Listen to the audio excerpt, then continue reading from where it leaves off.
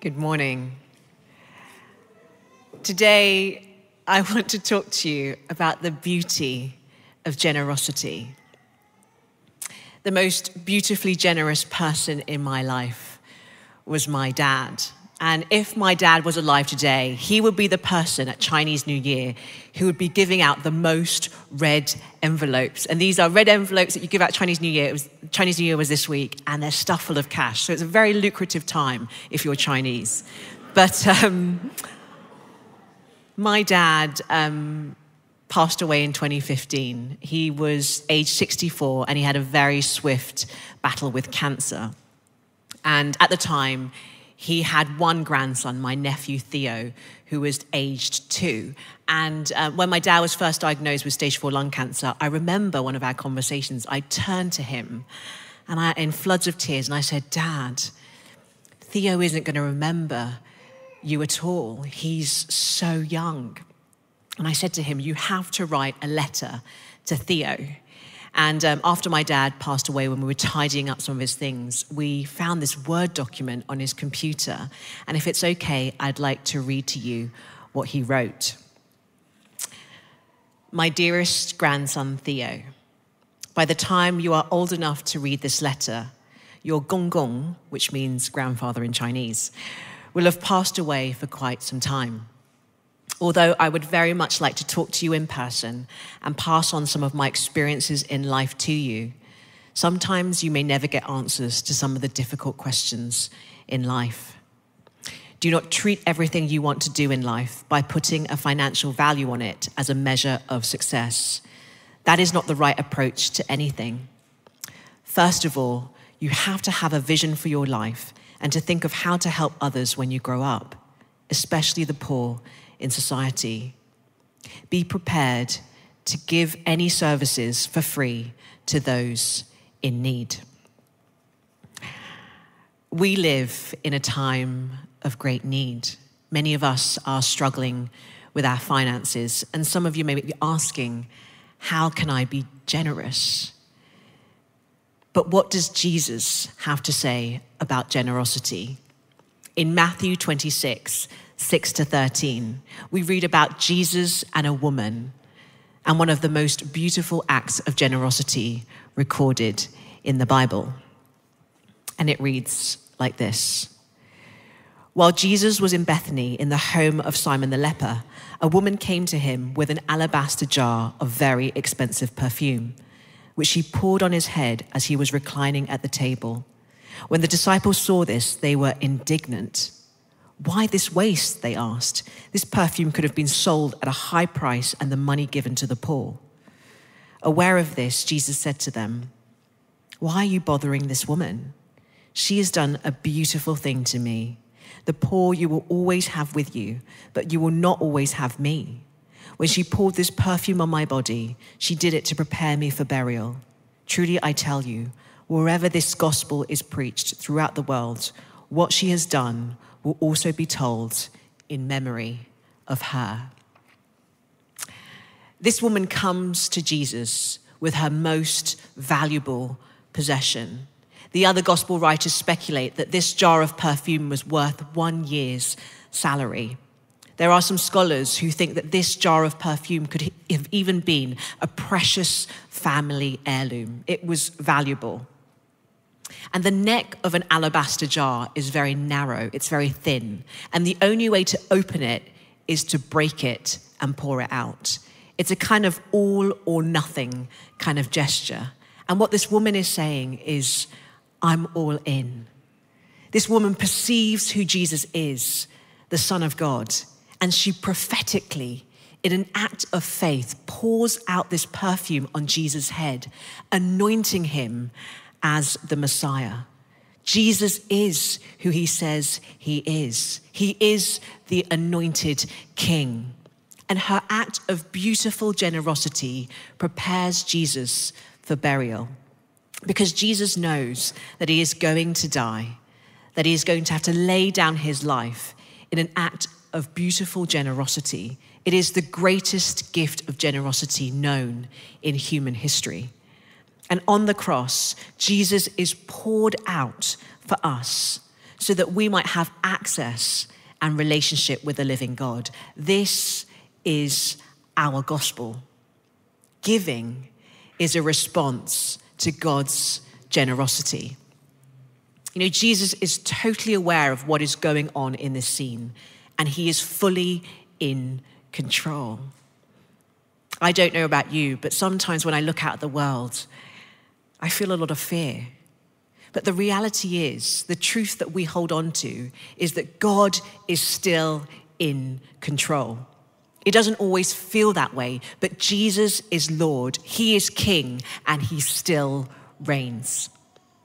We worship and look to God and not money. When Jesus sits on the throne of your heart, that is the place of real freedom. Money might be able to give you more options, but it can never give you true freedom. Friedrich Nietzsche, the German philosopher and cultural critic who shaped modern intellectual history, had a theory that with the absence of a belief in God in Western culture, we would replace God with money. He writes, "What was once done for love of God is now done for love of money." Nietzsche foresaw that money in Western culture would become our main counterfeit God. This woman recognizes that Jesus is the Son of God, that Jesus is worthy of her worship and adoration. In essence, she comes to God with her heart. This woman's act of worship is extravagant, it's costly, it's sacrificial, and it involves no words. There is no dialogue between Jesus and the woman. This woman only acts because love does. Love acts. You know, sometimes I sit in the worship and I sing to a God who I know loves me, who has laid down his son for me, who has given me everything in my life. And I think about worship that costs me nothing, that requires no sacrifice or action on my part, and I feel deeply challenged. This woman brings her everything to Jesus and pours it out in a beautiful act of generosity. And what this woman does is counterintuitive. It doesn't make sense. Even the disciples don't get it. In fact, they critique it.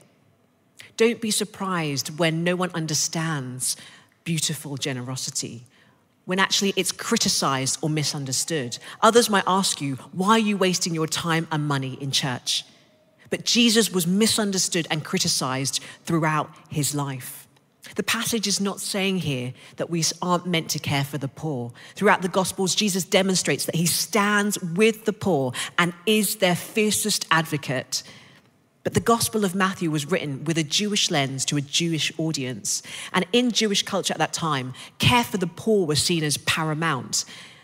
It was one's religious duty to care for the poor, as if you could earn your way to God by doing good things. But doing good works can never save us. Beautiful generosity is not fueled by obligation. It is out of the overflow of an experience of God's love. We are saved by grace and we can't earn it. I know I don't deserve it. Our acts of service, our generosity, is all done out of an understanding and response to the sacrificial and costly love of God that was made possible to us through Jesus. Do you know how much God loves you? And that extravagant love can be made real to you by the power of the Holy Spirit. When you experience God's love, beautiful generosity, which is counterintuitive, starts to bubble up within us, because Jesus is still at work today through the power of his Holy Spirit. John Wimber was an American pastor and musician, and in 1982, 40 years ago, he came to visit HTB. John Wimber died in 1997, aged 63. And some would say that John Wimber has arguably made one of the most significant contributions to HTB. We probably would not be where we are today if God hadn't sent us John Wimber 40 years ago.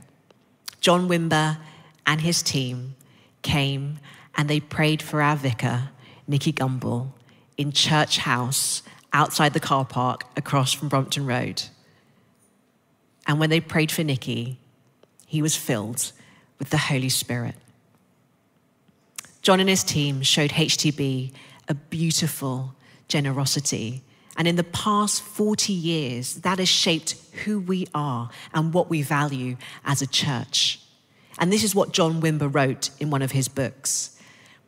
I remember when I'd been a Christian for about a year and was clearly desiring to do something for the needy and praying for direction about it. At the time, I could have been thought of as poor. Carol and I had 4 small babies, all under the age of 6, and I'd been out of work for several months. I did have a job at the time, but I was only bringing home $87 a week, and I was already tithing on that. As I prayed, God showed me a picture of a hand, which was closed at first, but then it opened up.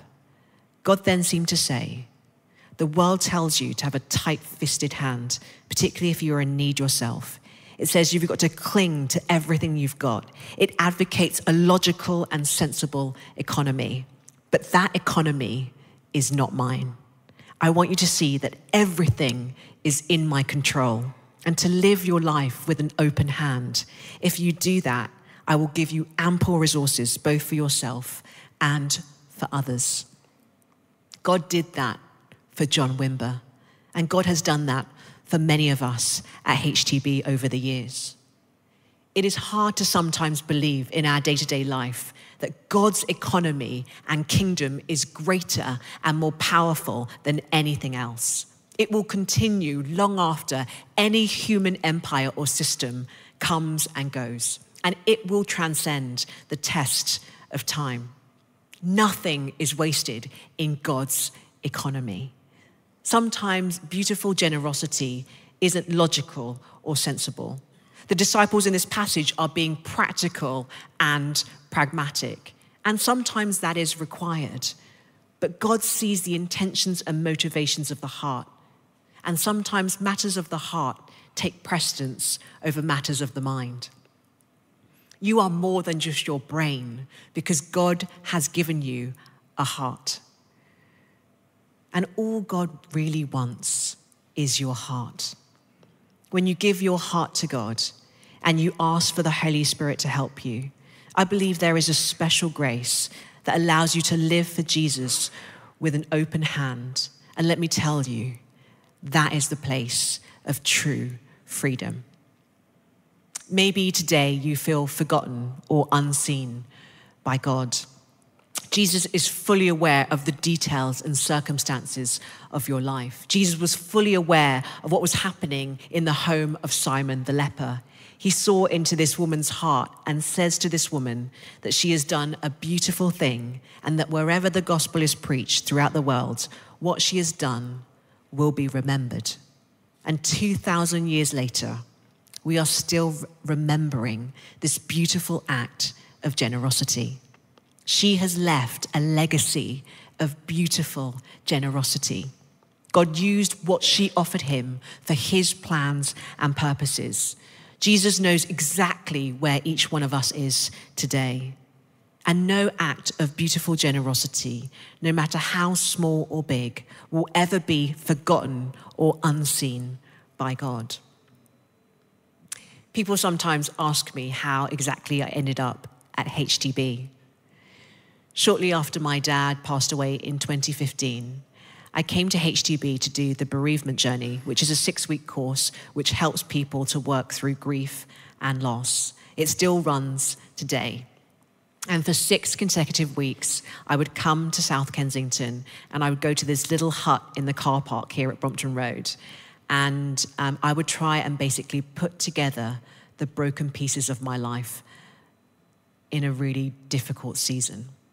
In fact, I think I found it really difficult just to get through the day-to-day life. I was really struggling, and I didn't know how to really carry on, how I was just about to continue when everything in my life felt like it had stopped. And I remember sitting in that balcony here at Brompton Road, totally lost in my life. And I'll tell you what I felt. I felt the Holy Spirit and I couldn't shake it off. And I have been here ever since. I am so grateful for the beautiful generosity of this community. I'm so grateful that this community created a safe and compassionate space for me during a very challenging time in my life. And I have to say that my life has been transformed. And every month, it's not always easy, and sometimes it really is a bit of a stretch. I give to HTB because I want to live for Jesus with an open hand. I give by direct debit to HTB every month because I love Jesus and this church has transformed my life. Everything that we do here at HTB cannot happen without you. It is what makes Alpha, the marriage course, the bereavement journey, love your neighbor, refugee response, food bank provision, care for prison leavers, and so much more possible. As we emerge out of this pandemic, I believe the church has a unique opportunity to rise up and play our part. The time is now. Everything we do is offered in the hope that it will point people to the love of Jesus, because it is Jesus that transforms lives. And it is Jesus who will bring about the transformation of our society. Jesus has left us a lasting legacy of beautiful generosity, which continues today through the power of the Holy Spirit. When I think about the legacy I want to leave behind when I'm long gone, deep down, I think I want to be remembered as someone who's beautifully generous. But if I'm honest, I'm on a journey and I'm not there yet. When I hear about rising inflation, the cost of my weekly shop going up, how skyrocketing utility bills are going to happen this year, I start to feel panic and fear. Can I afford to be beautifully generous? I think about money every day and I worry about it. I don't have a father, I don't have a husband, and I don't have inherited wealth. And when I think about the panic and anxiety I feel, I can tend to start to feel like I really need to hustle. Maybe I'm going to have to start to invest in cryptocurrency or Bitcoin or NFTs. Or maybe I should get a side gig, a bit of a hustle on the side. And when I look out to the voices of the world, they will tell me that I need to hustle, that the hustling never stops. If I listen to the world will tell me I will never have or be enough. And it's in those moments that if I quiet myself and I listen to the still, small voice of God who reminds me every day that He is my Father, He is my husband, He is my protector, He is my provider, He is my rock, He is my refuge. It is those truths that give me the strength and courage to carry on. Jesus wrote this unnamed woman into his story, and he can write you into his story if you would like him to today. Everyone has the opportunity to leave a lasting legacy of beautiful generosity. Everyone is invited. Everyone gets to play. Come on, church. Let's rise up and do beautiful things for Jesus today. In Jesus' name, amen.